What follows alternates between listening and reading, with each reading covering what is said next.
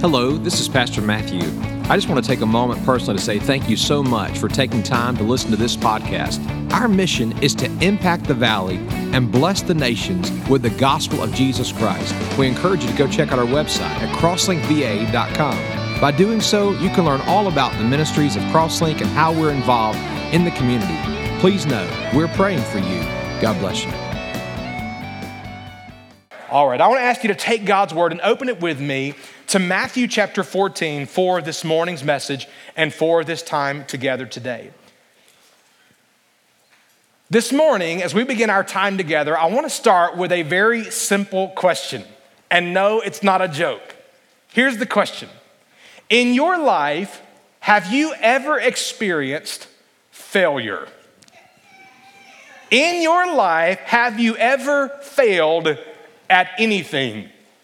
My guess is today that some of us would say, Pastor Matt, absolutely. I not only failed the test, I failed my way all the way through high school, and I don't know how I graduated, okay? The fact of the matter is, all of us in some capacity have probably failed along the way. Maybe it was a test, maybe it was that class, maybe it was that project, maybe we failed in the goal. Maybe we just failed to get to church on time this morning. I don't know, okay? The fact of the matter is we've all failed, and sometimes those failures are major things, like we failed at certain commitments that we made, or maybe even that we failed in a relationship along the way.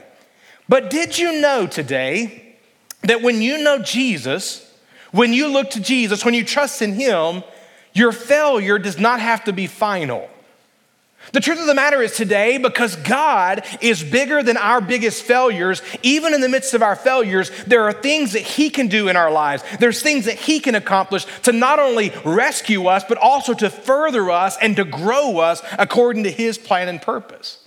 We all experience failure, no matter how talented we are, no matter how experienced we are, no matter how wise we are. It's what we do in those failures that really matters. More importantly, it's who we look to in those failures. Over the next 4 weeks, we're going to begin a sermon series entitled Failing Forward. Failing Forward. But I have a word of caution for us. The word of caution is this. There are many people in our culture who believe that you can fail forward by pulling up your bootstraps and getting to hard work and having enough willpower and self-focus that you can do it yourself. You can use your failures for good in your life. But I'm here to tell you, we can't do it on our own. The key to failing forward is not in our willpower and what we do. The key to us failing forward is this. It is that in our failures, we must look to the Lord, we must learn to trust in Him, and we must love Him. And as we do those things, God uses those things to mold us and to shape us and to further us in the ways that He's calling us to. Well, over the next 4 weeks, we're going to look at a key illustration, and that is the example of Simon Peter. I don't know if you remember Simon Peter in the Bible, but Simon Peter was a pretty important person in the New Testament. He was one of the big three, so to speak, of Jesus' inner circle, those disciples that were close to Jesus. He was an apostle in the early church. He was the writer of 1st and 2nd Peter. It was the apostle Peter who would preach on the day of Pentecost in Acts chapter 2, and 3,000 souls were saved in that one day, on that one occasion. It was the apostle Peter that Jesus would say in Matthew chapter 16, verse 18, I say to you that you're Peter, and upon this rock I will build my church, and the gates of hell will not overpower it. It is this disciple named Peter that we're going to learn so much about in the context of failures. Why?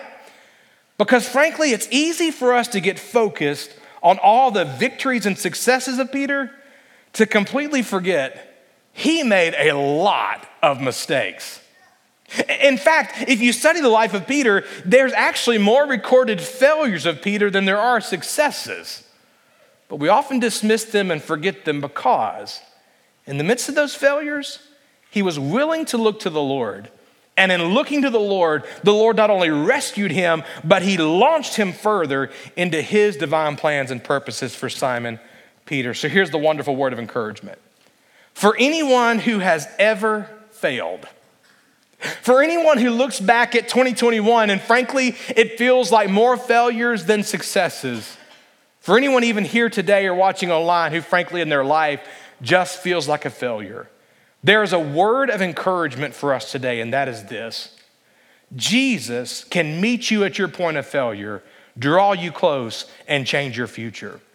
As we look at failing forward, we're going to see 4 different types of failure that Simon Peter experienced. And I think if we look closely at them, we'll find that we can identify loud and clear. And we begin today in Matthew chapter 14 with what we're simply calling a failure in faith. A failure in faith. Matthew chapter 14, if you would, I want to ask you to stand to your feet for the reading of God's word, beginning in verse 22. Listen to what the Bible says. Immediately he, that's Jesus, made the disciples get into the boat and go ahead of him to the other side while he sent the crowds away. After he had sent the crowds away, he went up on the mountain by himself to pray. When it was evening, he was there alone. But the boat was already a long distance from the land, battered by the waves, for the wind was contrary. And in the 4th watch of the night, he, Jesus, came to them walking on the sea. When the disciples saw him walking on the sea, they were terrified and said, "It's a ghost," and cried out in fear. But immediately Jesus spoke to them, saying, "Take courage, it is I, do not be afraid." Peter said to him, "Lord, if it is you, command me to come to you on the water." And he said, "Come." Peter got out of the boat and walked on the water and came towards Jesus. But seeing the wind, he became frightened and beginning to sink. He cried out, listen to these words, "Lord, save me." Immediately Jesus stretched out his hand and took hold of him and said to him, "You of little faith, why did you doubt?" When they got into the boat, the wind stopped, and those who were in the boat worshiped him, saying, "You are certainly God's Son." Let's pray together. Father, I thank you for your love for us, and I thank you for your mercy, that even in our times of mistake and our time of failures, God, you meet us in our point of need. God, I pray today that you would help us to see, even like Peter in this moment of failure, help us to see that our greatest need is you. And I pray that we would cry out to you for help. Lord, save us. And we pray it in Jesus' name and for his glory. Amen. God bless you. You may be seated this morning. A failure in faith. Obviously, if you look at God's word to any length of time, you know that faith is a key theme of the entire Bible. In fact, I would say to us today that in every page, every chapter, just about every verse is bringing us to the point that God is calling us to have faith in him. Faith is not merely an emotional feeling that makes you feel good. Faith is not a list of facts that you might memorize and know and comprehend and understand. Faith is a conviction about God that leads us to action. It's a conviction about the Lord that always leads us to action.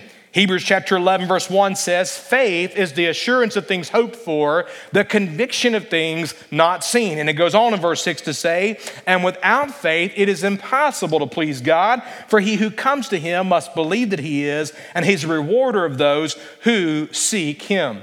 God calls us to be a people of faith, living by faith in him. But if we're honest about it, that's not always easy. It's not always easy to live by faith when things aren't going the way that we want them to, when things aren't going the way that they thought they would, and when things aren't going the way that we envisioned along the way. It's not always easy, but the Bible tells us in 2 Corinthians chapter 5 that we, those who know Christ, are to walk by faith and not by sight. Here in this passage of scripture in Matthew chapter 14, the disciples have experienced an incredible time with the Lord. And here in this moment, as we've read this text, we see a major theme, and that is the theme that God begins to test their faith. Please understand that the testing of our faith comes at times so that our faith will be strengthened, so that our faith can grow, so that we can grow closer to the Lord and even more in his likeness. But there's a second theme of this text, and that is the theme of fear. And I think in our time together, we're going to see how God calls us to faith, but how the enemy often uses fear to try to rob us of the faith that God is calling us to. This morning, as we look at this failure in faith, I want you to see 4 things with me about this illustration in Matthew chapter 14. The first thing I want you to see this morning is what we'll simply call the adversary of faith. The adversary of faith. We all know what an adversary is this morning. An adversary is an opponent who brings about conflict, dispute, and disruption. If you know Jesus as your Lord and Savior this morning, the Bible says we have one primary adversary, and his name is Satan. He is the devil. 1 Peter chapter 5, verse 8 says it this way, be of sober spirit, be on the alert. Why? Because your adversary, the devil, prowls around like a roaring lion seeking someone to devour. But Satan doesn't work alone.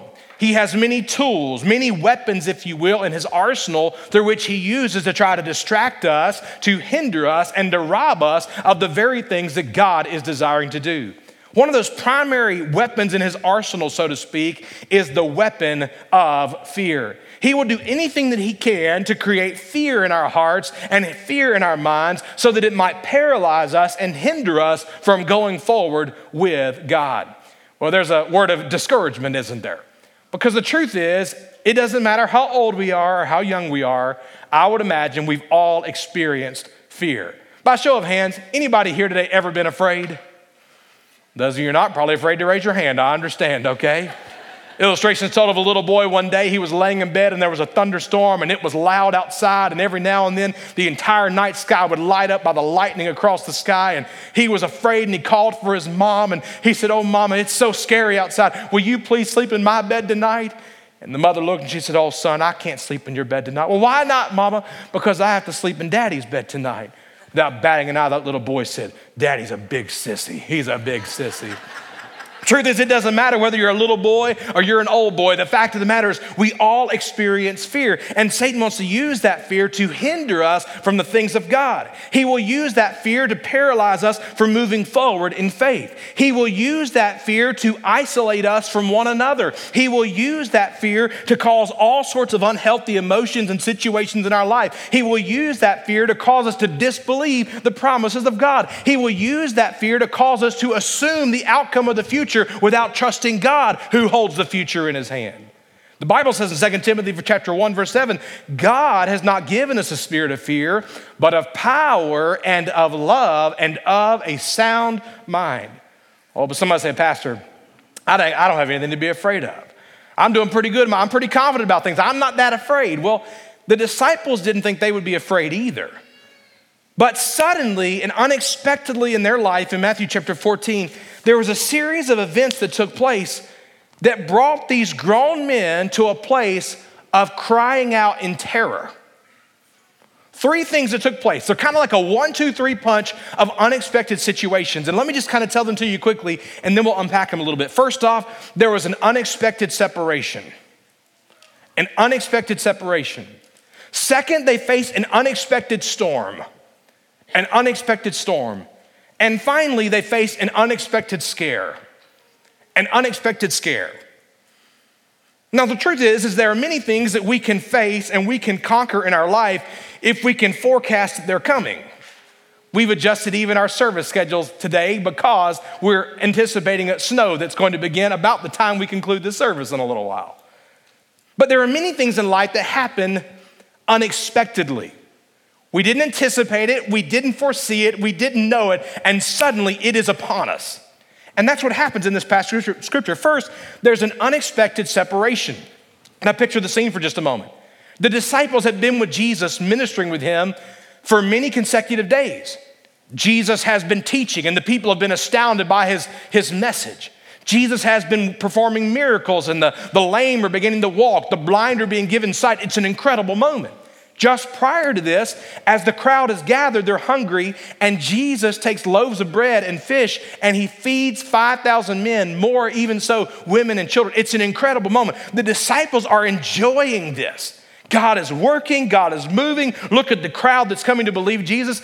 And the Bible says something interesting as the text unfolds. Verse 22, immediately Jesus made the disciples get into the boat and go ahead of him to the other side while he sent the crowds away. Now that may sound subtle, it may sound simple, but it is not what the disciples expected. They expected that Jesus would stay close by. They expected that no matter what would come, Jesus would be right there with him, that they could hear him, that they could touch him, they could feel him, but that's not what happens. Jesus knowingly tells them to get into the boat, knowingly sends it to the other side, knowing what's to come, and the Bible says they experience an unexpected separation. Secondly, there was an unexpected storm. In fact, the Bible tells in verses 23 and 24, after he sent the crowds away, he himself went to the mountain to pray. When it was evening, he was there alone, but the boat was a long distance from the land, battered by the waves, for the wind was contrary. We're contrary, and the Bible never calls it a storm, but it does tell us that the winds were contrary and the waves were literally battering the boat. The word for battering there is the same word that's used for terrorizing the boat. In other words, the disciples get into the boat, they make their way, they're as literally as far away from land as they can be. It's the middle of the night, a storm brews up, the wind is whipping, the waves are crashing against the boat, so much so that the boat is beginning to be damaged. They didn't expect this. I no doubt in this moment they're wondering, man, where's Jesus? What's going on? Why did he send us into the storm? What they didn't realize is that there were things that they were going to experience. There were things that Jesus was going to reveal about themselves and about himself that they would have never known had it not been for this night out in the deep in the middle of a storm.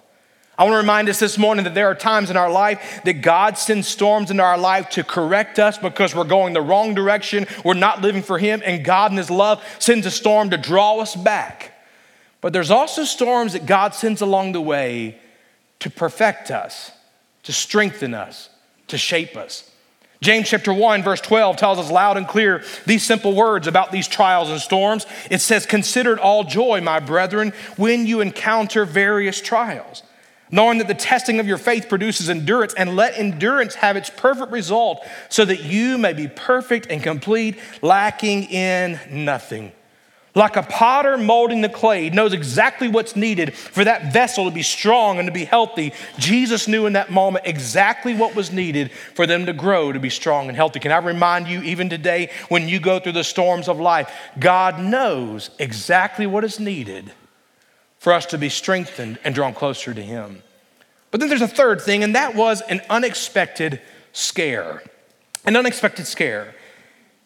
I find great encouragement to know that even when Jesus was not with them on the boat, where was he in their point of need? Even though they couldn't see him, they couldn't touch him, they couldn't feel him, they couldn't hear him in this moment, where was Jesus? I'll tell you where he was. The Bible says in the exact moment that they were out in that boat alone, Jesus was on the mountain praying. The Bible doesn't tell us what he's praying for, but I believe he's praying for them. Well, where was Jesus in this moment when they're facing this incredible storm? I find great encouragement to know that Jesus was praying for them and that Jesus has the power to calm the storms in their life. And so what does he do? Jesus comes to meet them. He goes right as they're in the middle of the storm to reveal his presence. Please understand, the thing that they were afraid of most in that moment, as the wind and the waves are beating against them, the water's beginning to come into the boat, the thing they were afraid of most in that moment was just a staircase for the Lord Jesus Christ to come and to meet them in their moment of need. Jesus shows up on the scene. But instead of recognizing him, instead of realizing it was him, the Bible says something interesting, doesn't it? The fourth watch of the night, he came to them walking on the sea. When the disciples saw him walking on the sea, they were terrified and said, "It is a ghost." Someone said, "Pastor Matthew, are you afraid of ghosts? Or do you believe in ghosts?" The answer is, I don't believe in them, but I am afraid of them, okay? The disciples in this moment, they're terrified. Why? Because they don't realize that the person coming towards them is Jesus. They think they're seeing some sort of spirit. They think they're going to die. They think the end is near. But I want to remind us loud and clear, when we go through times of adversity and storms and scares along the way, we must be looking for the presence of Jesus. I love the way that Warren Wiersbe says it. They did not recognize Jesus because they were not looking for him. Had they been waiting by faith, they would have known him immediately.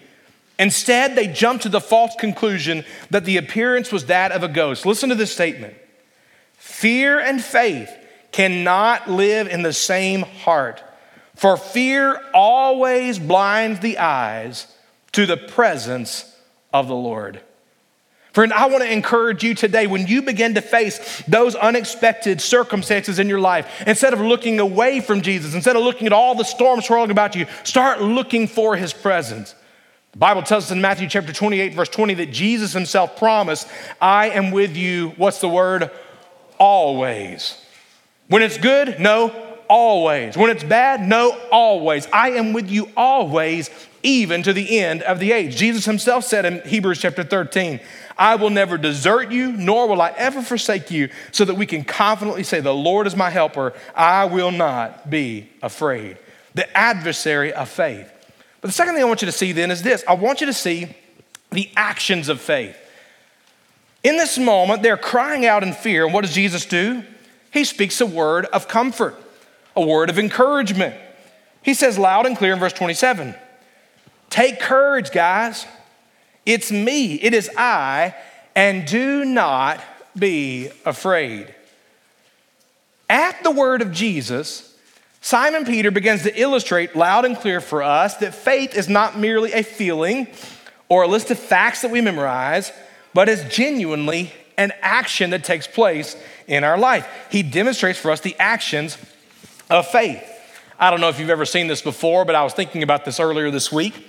Many years ago, there used to be a bumper sticker that people would put on the back of their car that would say this, honk if you love Jesus. Anybody ever seen anything like that before? Honk if you love Jesus.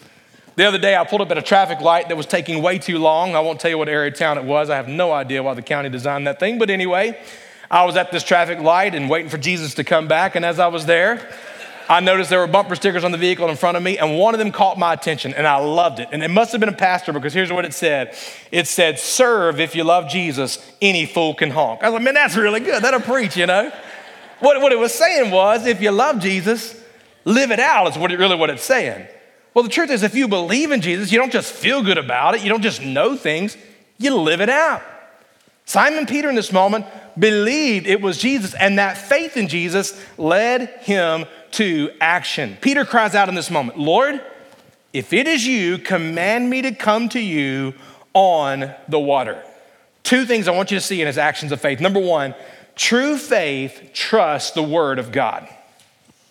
True faith trusts the word of God. Lord, if it's you, command me to come to you on the water. And what does Jesus say? One simple word. And he said, come. Peter, come. Now think of the faith for just a moment. For Simon Peter in this moment, he believed that the Lord had the power to walk on water. He also believed that the Lord had the power to enable him to walk on water. Only one thing Simon Peter is waiting on. He's waiting on the word. Lord, if you say it, if you promise it, if you speak it out, then Lord, I will come. Simon Peter was willing to trust the word of God. And so Jesus says, come. Now, please understand, Jesus didn't explain anything else.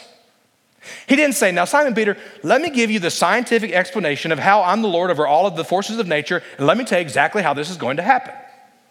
It's not what Jesus did. Nor did Jesus say, hey, Simon Peter, I tell you, I'm going to give you a miraculous spiritual staircase. Go ahead. Can't you see the staircase? Absolutely. Go ahead and step there. Yep, one step, and yep, you're good. Nor did Jesus say, now, Peter, look around. Look at all the angels that are going to carry you right now. That's not what he did. He just said one word, come. Now, it's interesting in the NASB, in the translation that we're reading here today, there's an exclamation point there that was not there in the original text. But the reason it's included is because Matthew, the gospel writer, did something very interesting when he wrote the word come. He did not use the normal Greek word that we would use when I would say, hey, come here for a second, let's talk. He used a word that was listed as the direct command of a king. It would be like a king was summoning a servant and saying, come. What Matthew is saying is this: when Jesus said come, it was not just an invitation. This was King Jesus giving a direct command. Peter, come. Get out of the boat, come here.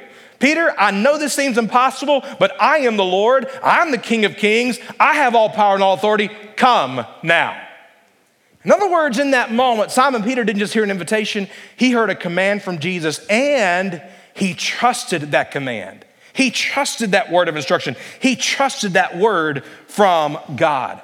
I want to remind us this morning that Romans 10:17 says that faith comes by hearing, and hearing by the word of Christ. In other words, the word of God not only leads us to salvation, but it is God's word that continues to encourage us and to strengthen us and to sustain us all throughout the journey of life. I understand there's a lot of words in our society that you can't really trust.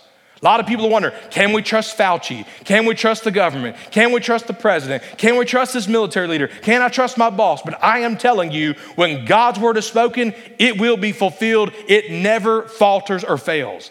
You can trust the word of God. Not only to trust the word of God, please understand the second action of faith is this. True faith takes steps of obedience to the Lord. I mean, honestly, you can read this so fast that you miss the profound nature of what's taking place. Jesus said, come, next statement. And Peter got out of the boat and walked on the water. I mean, we don't even hear about him debating or delaying. Let me ask you, what would you do? Hey, I know no man's ever done this before, but I'm saying, come here, walk on water. Honest confession, I'm probably sitting there like, Lord, are you sure? Heather, did you hear that correctly? Is that really what he said? You know, like, hey, let's get some counselors together and figure out how we're going to do this. I mean, seriously, I'm probably going to be like, but how, Lord? How's this possible? And how many steps? Are you sure about this, Jesus? But in this moment, it's like without even thinking about it, he has such an assurance about the Lord Jesus Christ, his power and authority, that here he is. His feet are coming over the edge of the boat and he's getting ready to go. I can see it in my mind's imagination that here's doubting Thomas. Whoa, Peter, whoa. You're going to drown. Don't do it. In my mind's eye, here's Judas. Hey, wait a second. Let's figure out how to capture this so we can make a buck off of this. This would be amazing. I imagine Matthew, the tax collector, is like, hey, dude, have you paid your taxes? Because if not, the IRS is going to come looking for me to get your tax money, you know? Like, no, the Bible says that Peter immediately took a step of obedience. He heard the word, he's out of the boat, and there he goes, walking forward in faith and in obedience to the Lord's instruction and command. Peter's actions remind us that there are indeed times to seek the Lord in prayer, and we must be very intentional to study God's word to know what he's saying. But once he has spoken and his instruction is clear, it is time to step out in faith and move forward in obedience. And that's exactly what we see in Simon Peter. But I want you to see the third thing. I want you to see the attack of faith. The attack of faith.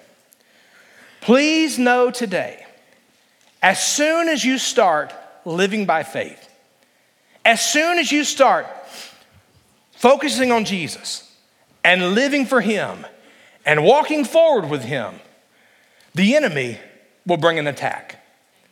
No sooner had Peter began walking by faith and experiencing the impossible that immediately there was opposition, there was hindrance, and there was distraction.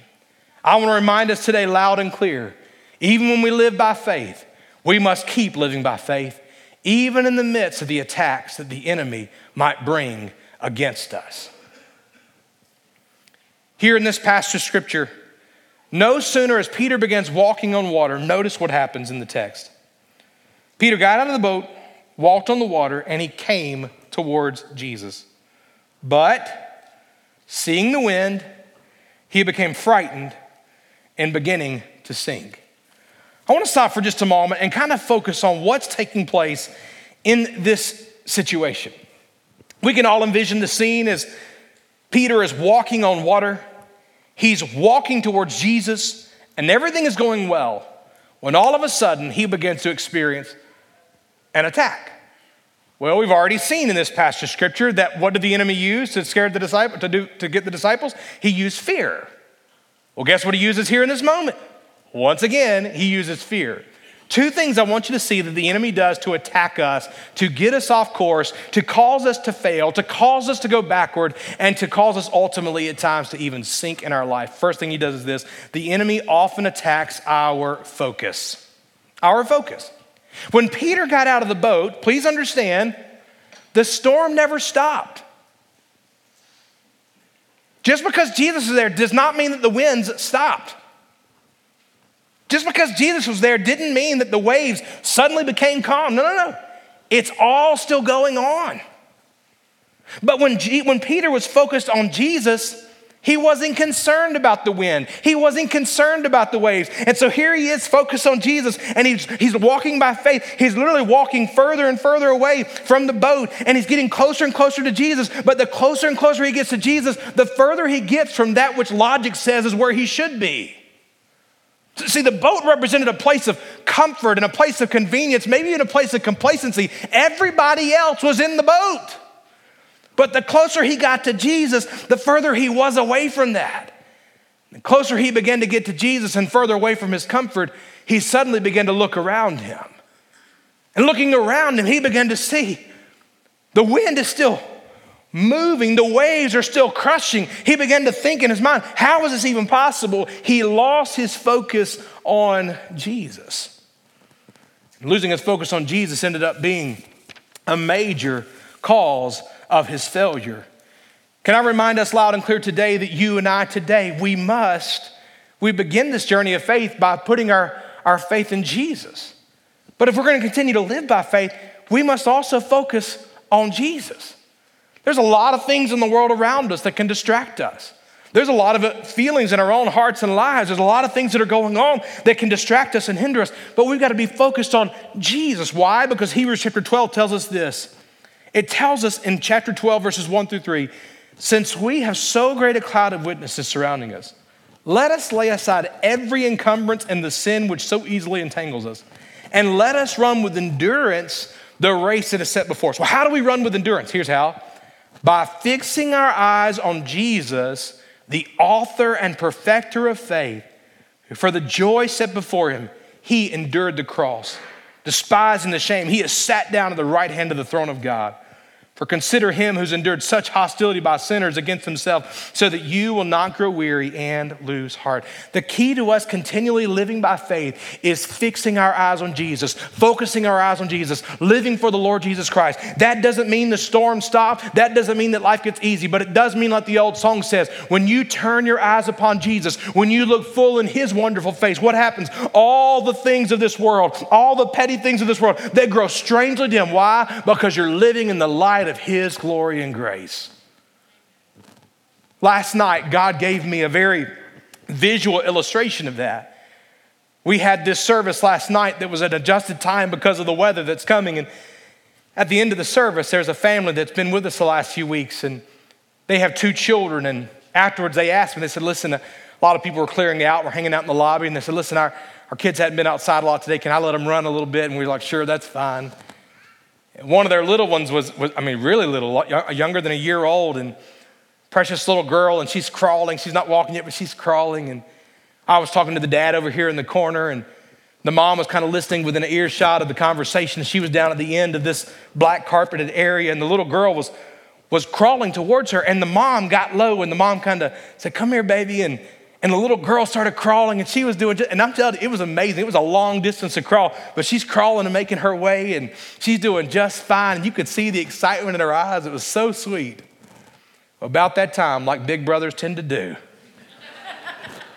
here come big brother, oh, and he's literally running laps and running circles, and before you know it, another little boy saw it, and he wanted to get in on the fun. Before you know it, there's 3 boys running around, and that little precious baby girl that was doing so good making her way to mama, all of a sudden she stopped and she began to look at her brothers.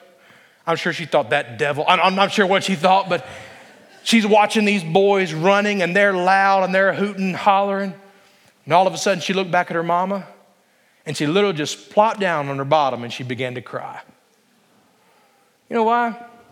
She was doing just fine when she was focused on her mama.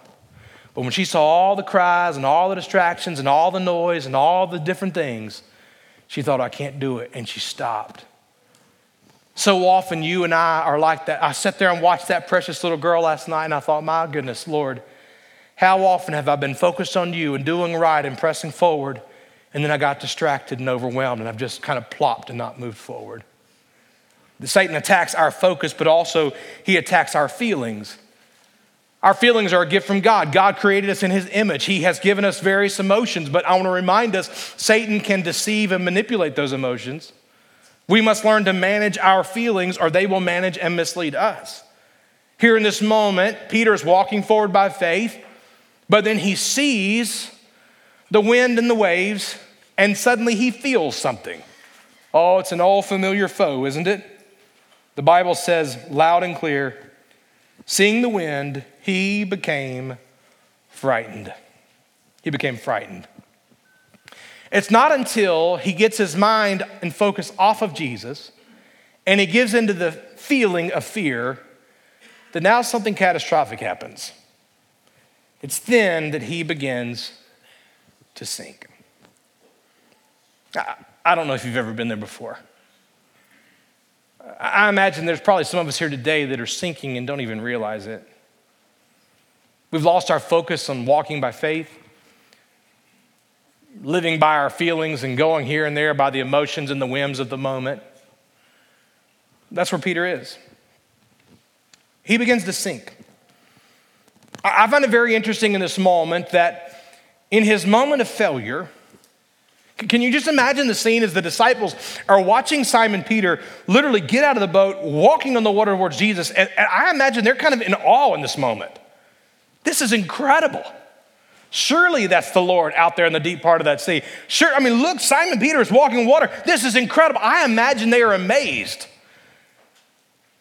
But no sooner was Peter this incredible example of faith that he now became, frankly, an incredible embarrassment of failure. He's sinking. The image here of sinking is not just his toes are in the water. No, the image here is he is going under in a split second. I don't know if you've ever jumped into the deep end of a pool and couldn't swim, but I can tell you from experience, it's not a good place to be, okay? He is literally, like a step away from his head being under. He's a step away from this moment, and he's sinking. He's gone from a hero to a zero just like that. Well, what do you do if you've failed miserably? What do you do if you've lost focus and gotten off course? What do you do when you're sinking and you're in need of help? The good news for us and the turning point of the entire text and message is found in 3 simple words. Peter's resolution was not some 20-step program. Peter's resolution was not to go to theological school and become an expert or something. Peter's resolution wasn't to go to the local Pharisees and get the next version of the 10 Commandments, basically. Here's Peter's resolution. In that moment of despair, notice what he did. He cried out. He did a lot of good works. Nope. He said, "Oh God, I'm going to go to church." No. He simply cried out, "Lord," by the way, that word means ruler. Not just a teacher, not just a rabbi, not just an influencer. No. You are the ruler, the boss, the Lord. Lord, save me. Can I tell you today, when you cry out to God with sincerity and desperation, believing that he can save you and say, "Lord, save me," can I just tell you, he saves you? Lord, save me. And I want you to see the 4th thing about this passage of scripture. The 4th thing we see about this failure in faith is this. We see the author and the perfecter of faith. The author and perfecter of faith is simply this. It is a person. His name is Jesus. Remember Hebrews chapter 2, we're to be fixing our eyes on Jesus, the author and the perfecter of our faith. The author means he's the captain, he's the ruler, he's the prince of our faith. But the perfecter of our faith means that he is the fulfiller, he is the completer, he is the very fulfillment of our faith.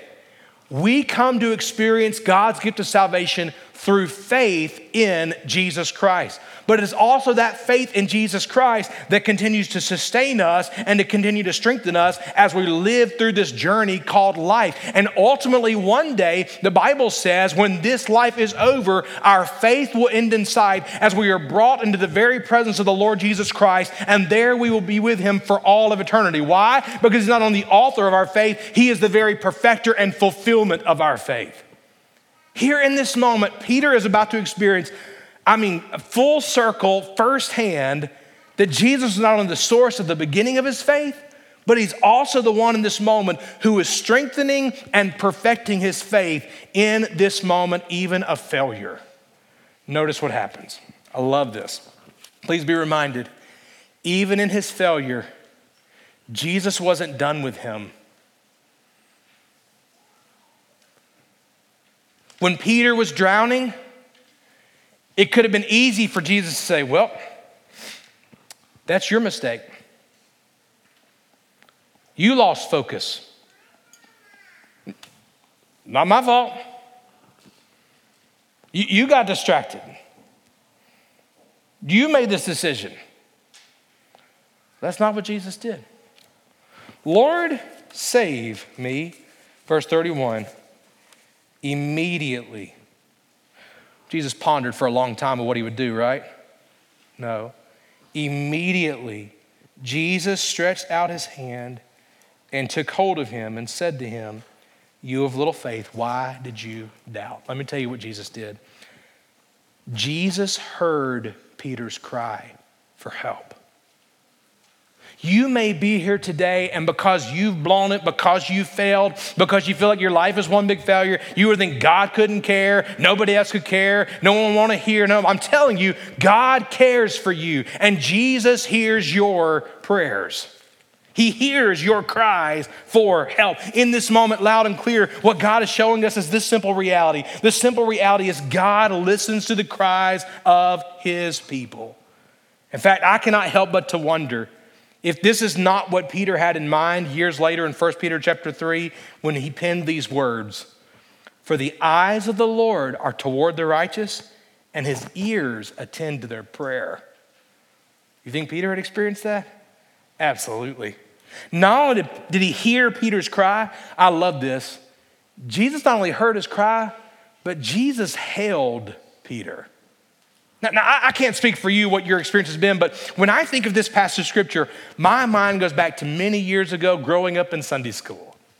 And growing up in Sunday school, we used to have this flannel board where they had all kinds of pictures and images to kind of depict for you what was taking place. And I remember one of the little images had this guy like in the water, like almost completely under, and his hand is reaching out. And all of a sudden, the teacher would bring in Jesus, and here comes Jesus' hand to rescue Peter.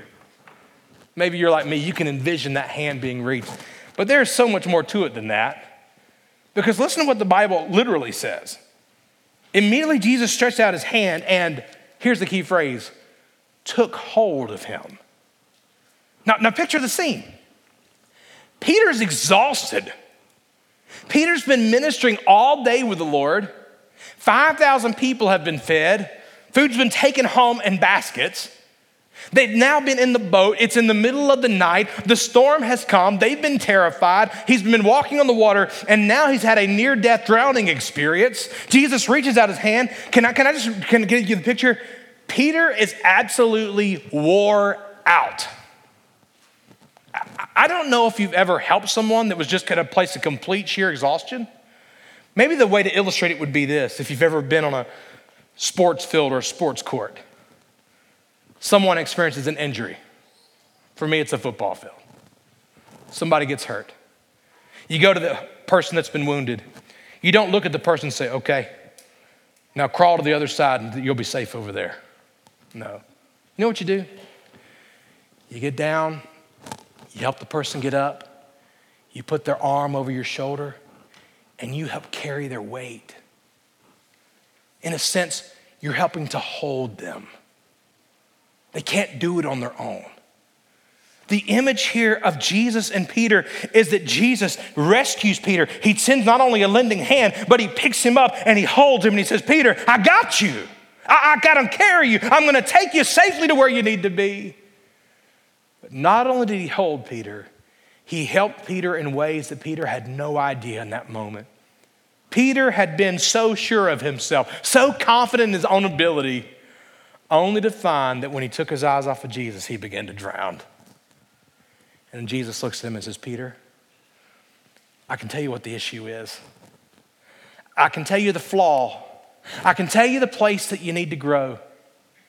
Peter, you're of little faith. Why did you doubt? Please understand in this moment, this was not Jesus shaming him. The other disciples couldn't even hear this private, personal conversation between the Lord and Peter. Jesus is just showing Peter the reason for his failure and what was needed for him to go forward. It was that he needed to walk and live by faith. The Bible tells us in these verses of scripture, then they got into the boat, and guess what happened? Just like that, the wind stopped. Why? Because God's purpose in the moment of the storm has now been fulfilled and accomplished. Now, it would be easy for us to conclude, wow, that's an incredible moment. That's an incredible passage of Scripture. What an incredible illustration as God was wanting Peter to grow in his faith. But can I remind us today that this was not merely a message for Simon Peter. It was actually a message for all of the disciples and even for us here today. You know how we know that? We know that because how the passage ended. Now let me illustrate that for just a moment. In Matthew chapter 8, 6 chapters ago, there was a major storm.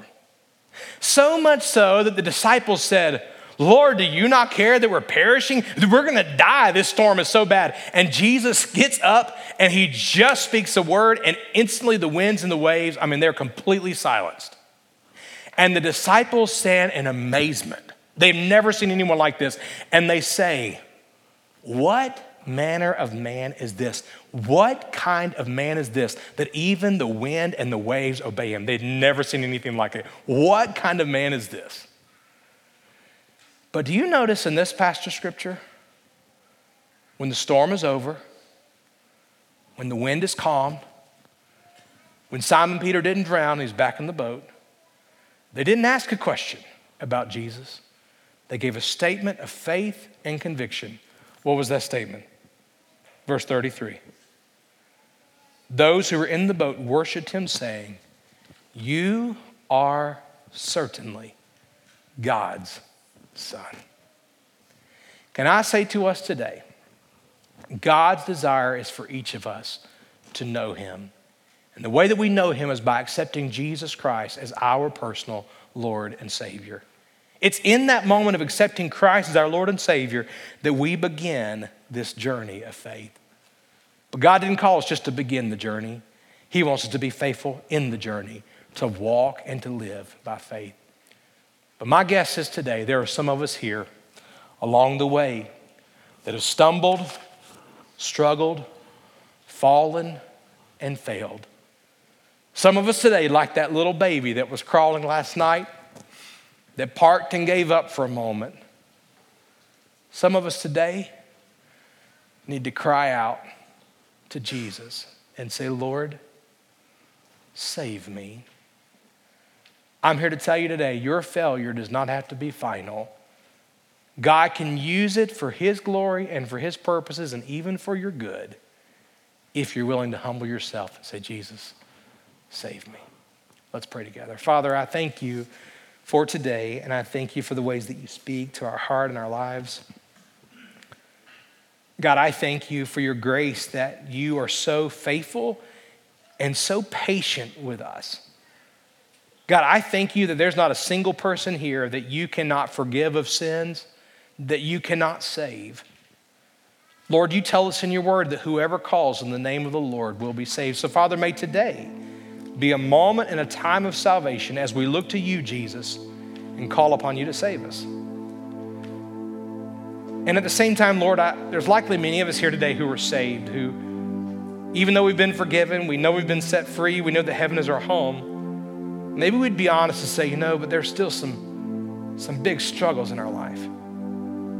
There are some areas where we too have failed in our faith. There's areas in our life where we have doubted and we've been distracted. So Lord, I pray right now that if we're in a place where we have lost focus on you, a place where we've given in to fear and feelings and are not walking by faith, I pray that today would be a day where we draw near to you again. Lord, would you draw us to yourself? Would you hold us close? And would you lead us forward into the path that you'd have us to go? Have your way in us, I pray in Jesus' name. Thank you so much for taking time to listen to this podcast. We encourage you to come and join us right here on our campus. We're located right next to the county fairgrounds here in Harrisonburg, Virginia. If you have any questions about the church, any question about the message, feel free to email us or call us and let us know. And we look forward to seeing you soon. God bless you.